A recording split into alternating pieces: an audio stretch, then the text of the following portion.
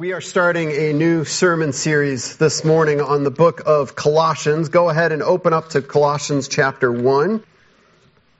And I want you to think for a moment about a waterfall. You know, we live in an area that we have a pretty prominent waterfall. It's kind of, sort of well known. I mean, people come from around the world to see it. I mean, High Falls, downtown Rochester, is kind of a big deal. Okay, maybe Niagara's a little bigger deal. It's impressive, right? You look at a waterfall and it's awe-inspiring, the volume of water that's moving, the sound that it makes, the power that is represented there. It's awe-inspiring. I love waterfalls. They just are beautiful across the landscape in certain settings, or sometimes you come, I don't know if I've ever come up on one just accidentally like Niagara Falls, but you see one like Niagara Falls and it's just overwhelming. But did you know that every waterfall is actually determined by something different? Something much farther away from that waterfall. As my wife and I drove back from Louisville, Kentucky, we were at Together for the Gospel conference, the last one that they're ever going to have. It's very sad. But it was a great conference, and we were there. And we're driving back, and we're going through, I think it was in Ohio, and we see a little sign up on the side of the road, and it said, Lake Erie Watershed. Lake Erie Watershed. Wow. That's amazing. It's like, you expect a big tourist trap, little people selling things by the side. No, there's nothing there. Nothing. It's just, you're on the highway and you're looking, there's not even a mountain, there's not a valley, there's nothing. You look around and you're like, where is it? Where's the watershed? What is it that's such a big deal? See, a watershed is an area of land that usually kind of a hill, it can be a mountain, sometimes it's just a little bit higher area of land, and water that falls on one side flows in one direction, water that falls on the other side flows in another direction. And it struck me as we saw that sign that area of land, part of it, when the water hit it, it would flow down to Lake Erie and eventually would go through Niagara Falls, along with a lot of other water that was directed by its watersheds into the same area. And water that fell on the other side, I thought, well, down south, there's the Ohio River, which goes into the Mississippi River, which goes to the Gulf of Mexico. This is a big deal. That little sign, it was about this big. Lake Erie Watershed. What a difference. This water went to Niagara Falls, and this water goes to the Gulf of Mexico. That watershed made a huge difference in the course that water would follow. We use this idea in life. We use it in history. We talk about watershed moments. You could probably think of some in your own life, things that made a big difference. This past week, we had 2 birthdays in our family. Our daughter Lindsay turned 19 a week ago, and Ainsley just yesterday, our youngest, turned 9. Those are watershed moments, the birth of a child, not just for us, but also kind of sort of for them. It's a big deal to be born. That's a big deal for you. It's a watershed moment. Graduations, getting your driver's license, college, marriage, first job, retirement, watershed moments. Things that make a big difference.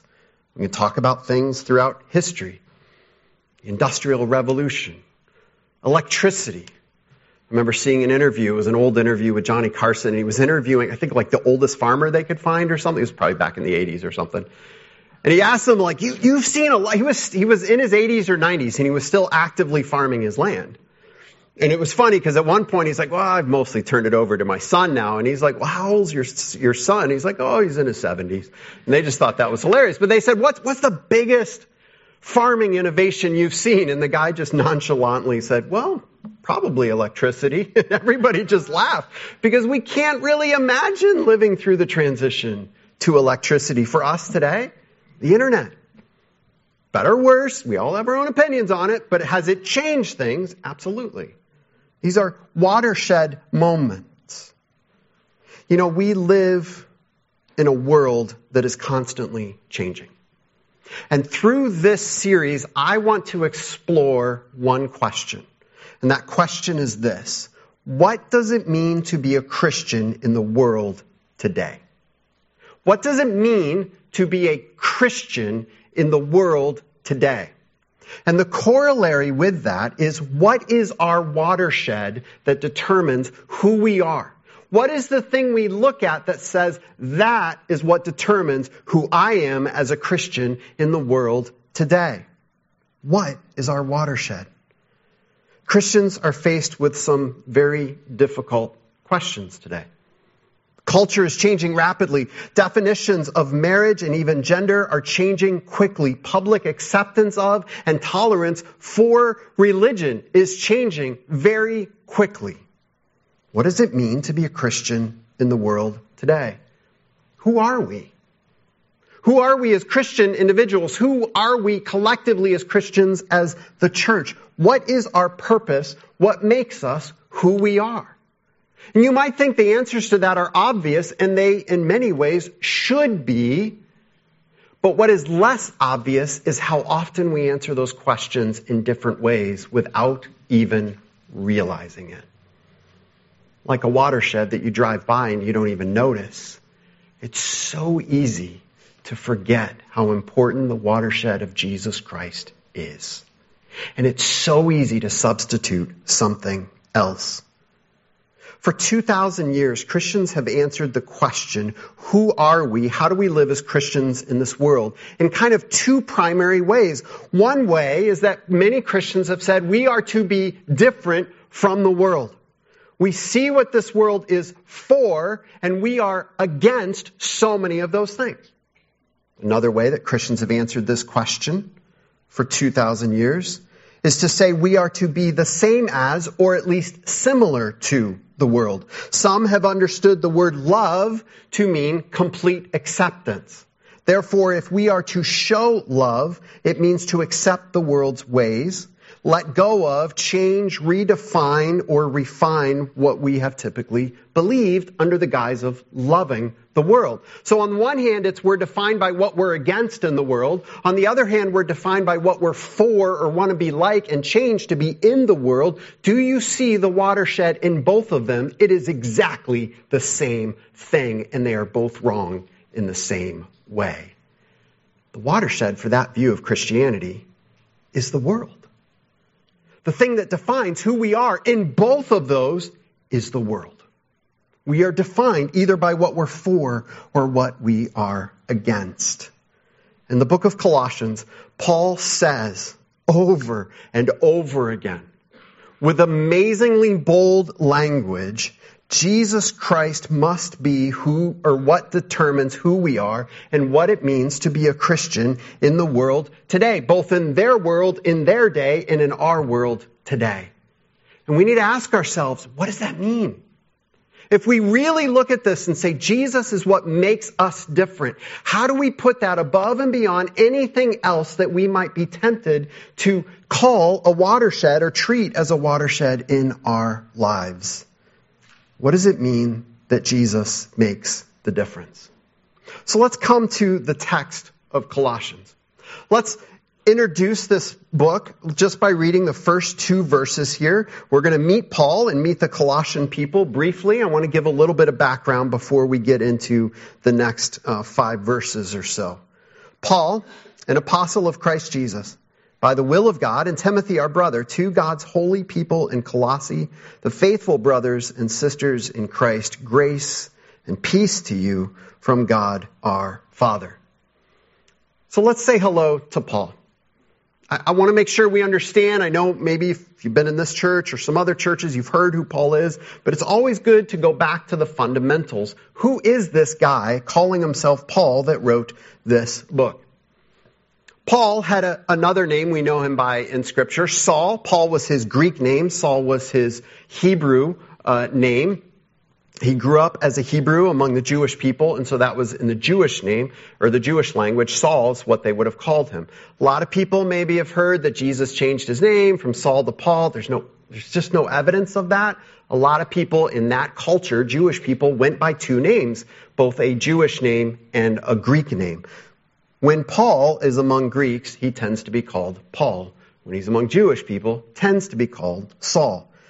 Now, his background, he is Jewish. He was born of the promised people of Israel, raised in a Jewish home, taught the Jewish scriptures, but he has a unique identity as well in that somehow his father had become a Roman citizen.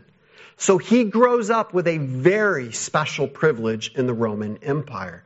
Citizen was not just a badge of honor, it was like a complete different set of laws that applied to the Roman citizens that did not apply to anybody else. He had rights and privileges he could claim as a Roman citizen.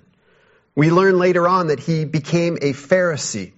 A Pharisee is like the Jewish people among the Jewish people. If you wanted to be really, really strong in your Jewish religion, you could become a Pharisee. He studied under a very famous Jewish rabbi, Gamaliel, one of the two most prominent Jewish people of that age. This is a big deal. This is like going to the highest possible Ivy League school in what it meant to be a Jewish person. He was zealously Jewish. To be a Pharisee meant that they wanted to change God's people and refine them, draw them back to Scripture, get rid of anything that wasn't in line with the Jewish religion. We first meet Paul in Acts 7. And it's not a good introduction.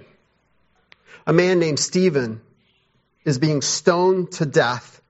That means usually pushed off a ledge into a little alcove in the land, and then people picked up small boulders and stones and kept throwing them at him until he is dead. And they're doing that to Stephen because he believes in Jesus Christ.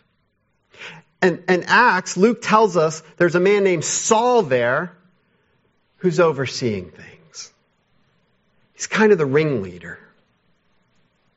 Saul wanted to see Stephen dead because Stephen believed in Jesus Christ. Later on in Acts chapter 22, Paul is giving his testimony. He says this, "I was just as zealous for God as any of you are today. I persecuted the followers of this way to their death, arresting both men and women and throwing them into prison, as the high priest and all the council can testify themselves. I even obtained letters from them to their associates in Damascus and went there to bring these people as prisoners to Jerusalem to be punished." Saul, had a mission. Go get those Christ-believing people. Those people of the way, those Christians. Go get them, arrest them, and the implication is have them put to death. That's Paul. That's Paul writing this letter in our Christian Bible to a Christian church, acknowledging and exhorting them to trust in Jesus Christ. Why? Because Paul had a watershed moment. In Acts chapter 9, he is on his way to Damascus to carry out the mission we just read. And along the way, he is blinded by a bright light and he hears a voice from heaven.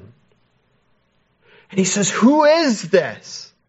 And the voice of Jesus Christ answers him, "I am the one you are persecuting me." And in that moment, all of Paul's ideas about renewing the Jewish people to get them ready for the Messiah, all of that falls flat. And he says, wait a minute. If this man that was crucified has come back to life, that means that God has declared this is the Messiah. And everything changed in that instant for Paul. Paul goes away for many years. He studies. And the picture I get from Scripture is that he spent those years wrestling with what he knew to be true from the Old Testament, the Jewish Scriptures, and saying, if this is all true and I believe it, and now I have come to accept that Jesus is the risen Messiah, how does this change everything? What difference does this make? This was Paul's watershed moment, and it changed everything in his life. He calls himself Paul, an apostle of Christ Jesus by the will of God. Apostle is one sent on a mission. In the more technical way that I think Paul is using it here, it's one sent on a mission with the very authority of Jesus Christ. Jesus, when he met Paul on the road to Damascus, gave him a mission. Paul was to go to the Gentile world. the non-Jewish speaking or the non-Jewish believing people, go to the Gentiles and take the good news about Jesus as the Messiah to them. And so he's writing to the Colossians and he says, I am an apostle of Christ Jesus. I didn't choose this. I didn't sign up for it. It is by the will of God. That phrase carries authority. An authority I can't claim. My authority as a preacher is simply in presenting to you the Word of God. It is not my own authority in any way. But Christ came and called Paul for a very specific mission. And so Paul has authority as one who has witnessed the risen Lord to be an apostle. And so he's writing to this church saying, you need to listen to what I'm about to tell you because it's really, really important. We're also told that Timothy is with Paul. Paul never worked alone. People often get this picture of this Lone Ranger Christian, and he's just this superhero and so amazing as a Christian. Never did he work alone. Always had groups of people he was working with, sending ahead, receiving reports back. And so he includes Timothy in this letter. In verse 2, we find out he's writing to this church in Colossae. Colossae, by the time of Paul, was actually a declining city. Economics had changed, a road had shifted from one place to another, and things weren't going so great in Colossae. Economically, they used to be amazing and great, but by this time they were kind of, okay. Not really who they were. And Paul calls these people receiving the letter faithful brothers and sisters in Christ. These are Christians, real Christians. Paul didn't plant this church. In fact, he had never been to the city. As far as we know, he never went to the city. But he finds out from his friend Epaphras about this church that Epaphras had started, and he's just overjoyed about their faith, and so he's writing to them. Now, Paul writes to the brothers and sisters in Christ. It's a way of referring to all Christians. Some English translations call it brothers. The Greek is brothers. Walk into a room, Rochester today, you say, hey guys, are you just talking to the men? No. Talking to the men and the women. That's all it means. People get all uptight about it. It just means everybody in the church. We see throughout this letter, these are real believers.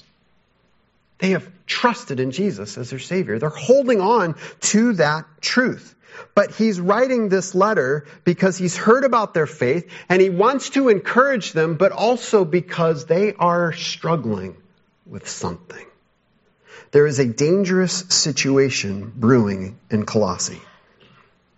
So let's look at the Colossians watershed moment. Look at verses 3 through 8. We always thank God, the Father of our Lord Jesus Christ, when we pray for you. Here's Paul. He's heard about these Christians. Again, he doesn't even know them personally. And he says, I am always in prayer for you. And when I pray for you, I am just thanking God for you. I don't think that means that like 24/7, Paul's just, oh Lord, I'm praying for the Colossians, praying for them again, still praying for them. As often as he's praying, he's remembering them in prayer. And as I read through the rest of this passage, I want you to think and answer this question in your own mind. What do we learn that is true about the Colossian believers? Let's pick it up in verse 4. Because we have heard of your faith in Christ Jesus and the love you have for all God's people, the faith and love that spring from the hope stored up for you in heaven, and about which you have already heard in the true message of the gospel that has come to you. In the same way, the gospel is bearing fruit and growing throughout the whole world, just as it has been doing among you since the day you heard it and truly understood God's grace. You learned it from Epaphras, our dear fellow servant, who is a faithful minister of Christ on our behalf, and who also told us of your love in the Spirit. Paul has heard this report about this real church of sincere Christians who have come to believe in the gospel, and he's giving thanks for them. He says in verse 5, they have trusted in the true message of the gospel. These are real Christians, real church, believing the real truth of the gospel. The gospel is the good news. Jesus Christ, the Son of God, died in our place on the cross, rose from the dead, promising eternal life to all who believe. That's the gospel. And he says to them, I've heard that's what you're trusting in. That's what you believe. Verse 6, he says this gospel is bearing fruit. They were real Christians, and there's fruit overflowing in their lives. They've been changed by Jesus. He says they heard this gospel, this true gospel, from Epaphras, who was described as a faithful minister of Christ. They had a good messenger, a good teacher who brought them the true gospel. It's like Paul's reminding them, hey guys, you heard the real deal. You accepted real faith, the real gospel. Man, you had such a great start. That was their watershed moment. The gospel of Jesus Christ came to their city, and they heard it. And they put their faith in Jesus as their Savior. And that moment changed everything about who they are and how they live in the world. And here at the beginning of the letter, Paul emphasizes this difference. He says, that's who you are, Christian. You are changed by Jesus Christ. There's a reason they needed to be reminded about how they started. It's because they are facing a very real danger of straying away from the truth that it was Jesus who was their true watershed. Throughout the rest of this letter, Paul seeks to correct things in their church. Errors that were creeping up.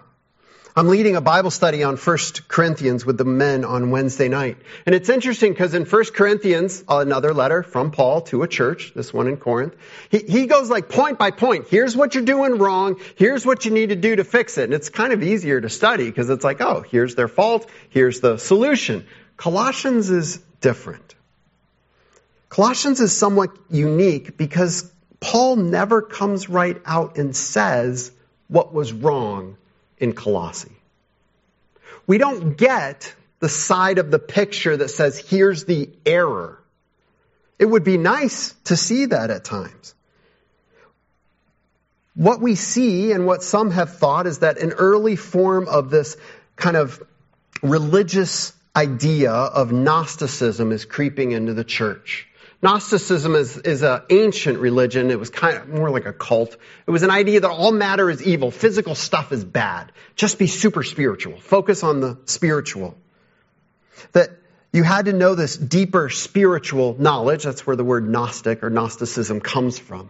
So you wanted to seek these really informed teachers, and they can explain stuff to you. And if you learn the deeper spiritual truths, then you'll be truly a spiritual person. This came into the church among Christians and looked at Jesus and said, well, because all matter, stuff is evil, Jesus really isn't truly the Son of God.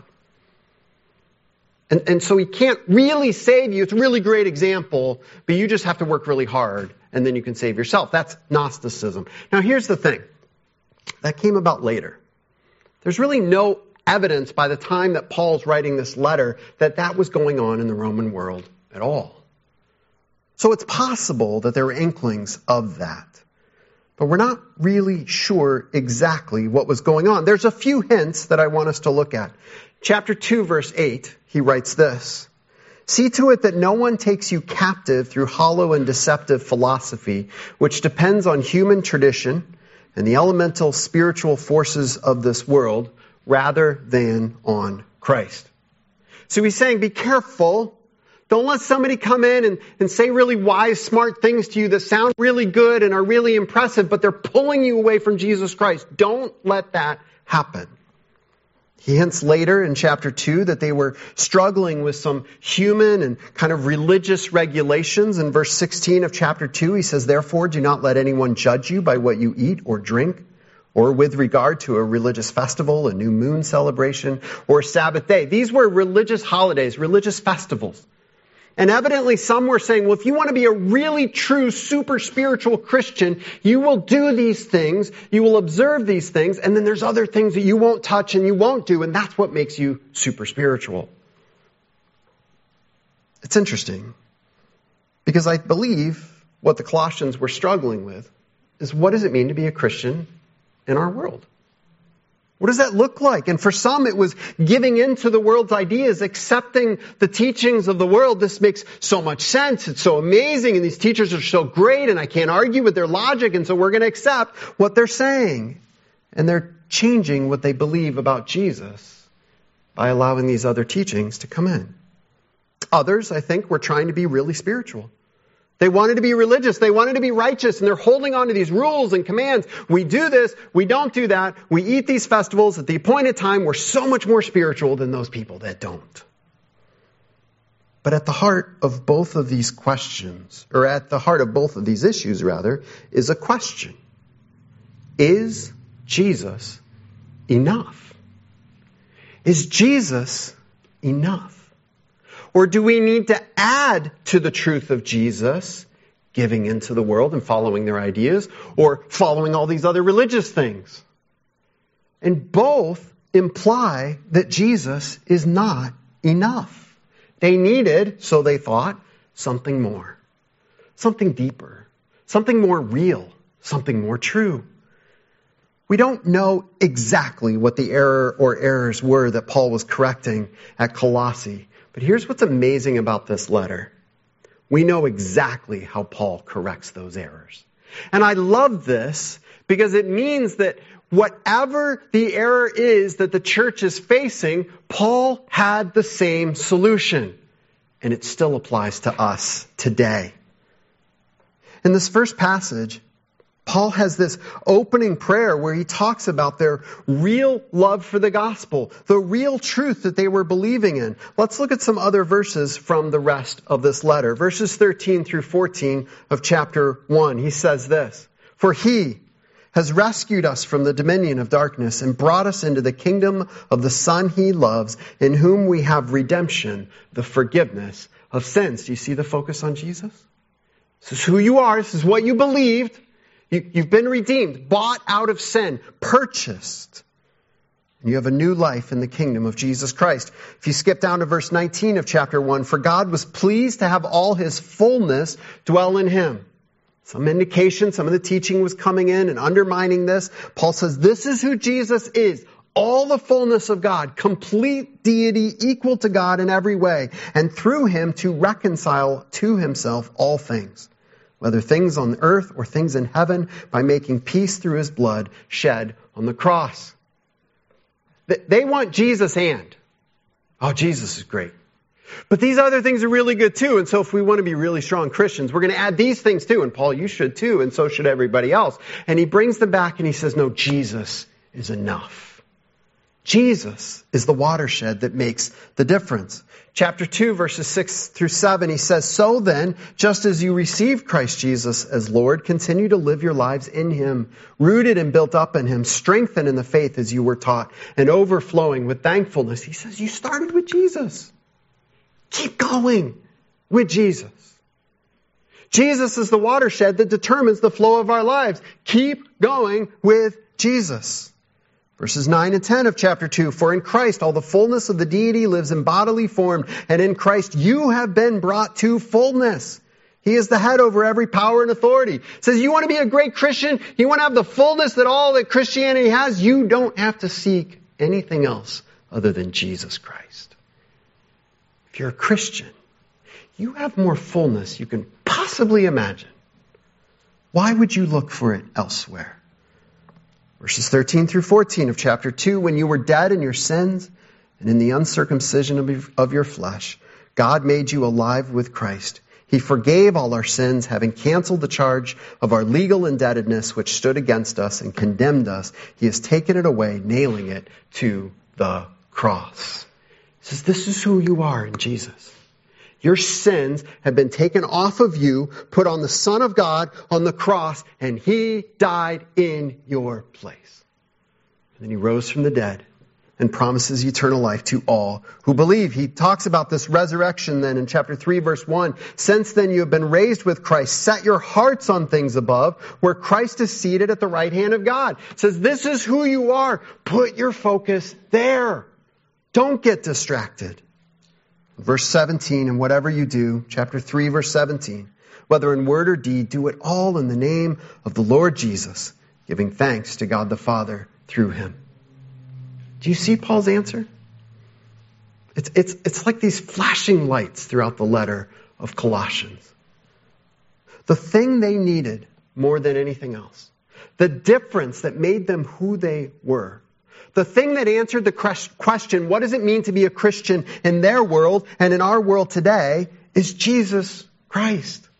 And friends, I know, I get it, like the old Sunday school joke, of course the answer is always Jesus. And that joke almost makes light of the fact of the truth of that statement. We always want Jesus' hand. Oh, I know the gospel. Received the gospel when I was 5, but now I've found something so much deeper. Makes me more spiritual. No, it doesn't. If it's not going deeper in Jesus Christ and it's adding anything to Jesus Christ, then guess what? It is subtracting from Jesus Christ. And it is not deeper. Jesus was to be their watershed. Every decision that they made, every action they took, every attitude, every role in their lives was to be determined by the truth that Jesus Christ, the Son of God, died in their place that they might be saved and rose from the grave promising eternal life. That's who they were. That was their watershed. Friends, our watershed today is still Jesus. 2,000 years have gone by since this letter was written, and yet the answer has never changed and never will. God's people, over those 2,000 years, have often run themselves ragged chasing other answers, other watersheds, other things to determine who we are and how we should live in this world. And so often, we're still tempted today to define ourselves by what we're against, or which political party we're in, or which social issue we're for or against. We said, this is what it means to be a Christian. Don't get me wrong, being a Christian applies to those things, but that is not what it means to be a Christian. Those aren't our watershed issues. Our true watershed issue that defines everything else is Jesus Christ. So often we're tempted to act according to the world's ways. I've seen godly Christians arguing against things in the world, rightly so, and how wrong these things are, but they argue with the tools of the world. Godly people trying to stand up for God and calling people stupid idiots and insulting them and saying wrong, horrific things about them in their effort to stand up for Jesus Christ. You're not standing up for Jesus if you do that. We don't pick up the world's weapons to fight Jesus' battles. We can't just shout louder and insult others, be more aggressive and more obnoxious than anybody else. That is the world's way of winning battles. That is not Jesus. Or some Christians just give in. Go with the flow. I mean, if we want to be a witness and we want to reach our friends and neighbors, if we're still talking about sin, or things like sin, they're not going to listen to us. So let's pull that out. If we talk about Scripture and the authority of Scripture, they don't want to hear that. So let's just take that out. Let's just go with the flow of the culture. Marriage is being redefined. Gender is being redefined. So many Christians, in an effort to be contextual to this world, is saying, well, let go of some of those things. But the Bible, the Word of God, from Jesus Christ our Savior, says certain things are true and certain things are not true. And so if Jesus is our watershed, our determining issue, those questions have already been answered for us. And we don't get to change the answers to make ourselves more acceptable to the world.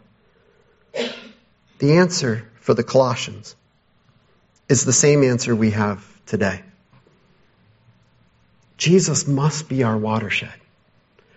Christians, I call you today to ask yourself, has Jesus made me different? If I'm looking at who I am as a Christian, am I answering that by looking to Jesus Christ? I began with the question, what does it mean to be a Christian in the world today? And 2,000 years later, our answer must be the same. And I believe one of the greatest struggles among Christians today and churches today is the same thing the Colossians were wrestling with. And that is that we give in. We replace Christ with other things. Things that might sound more religious, things that might be more acceptable to the world. It really doesn't matter which direction you go in. They're both wrong. Because our watershed is Jesus Christ. We cannot allow any substitutes to define who or what we are. through the rest of this series, we're going to walk through this letter of Colossians. And we're going to see again and again how Paul holds up a big picture of Jesus Christ and says, keep your focus there. Don't let anyone cut in on that important truth.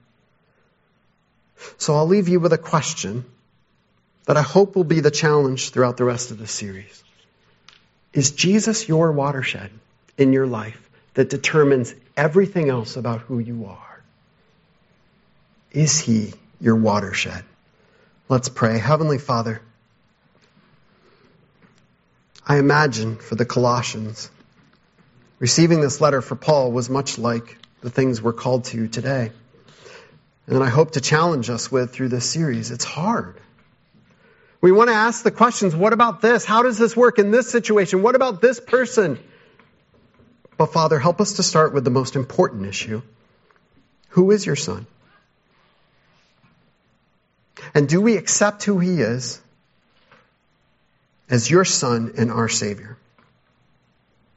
And then are we willing to humbly submit to all that means and trust in that truth?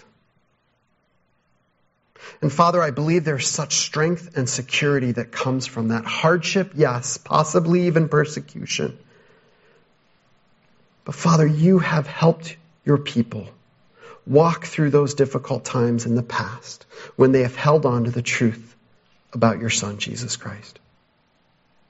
And I pray as Orchard Community Church, and I pray for our brothers and sisters around this area and around the world, may Jesus be our true watershed issue that determines every other factor in our lives, and that we will commit to not allowing anything to cut in on that most important truth in our life. Thank you for your Son, Jesus Christ, and the change he makes in our lives and in the world. In your name we pray. Amen.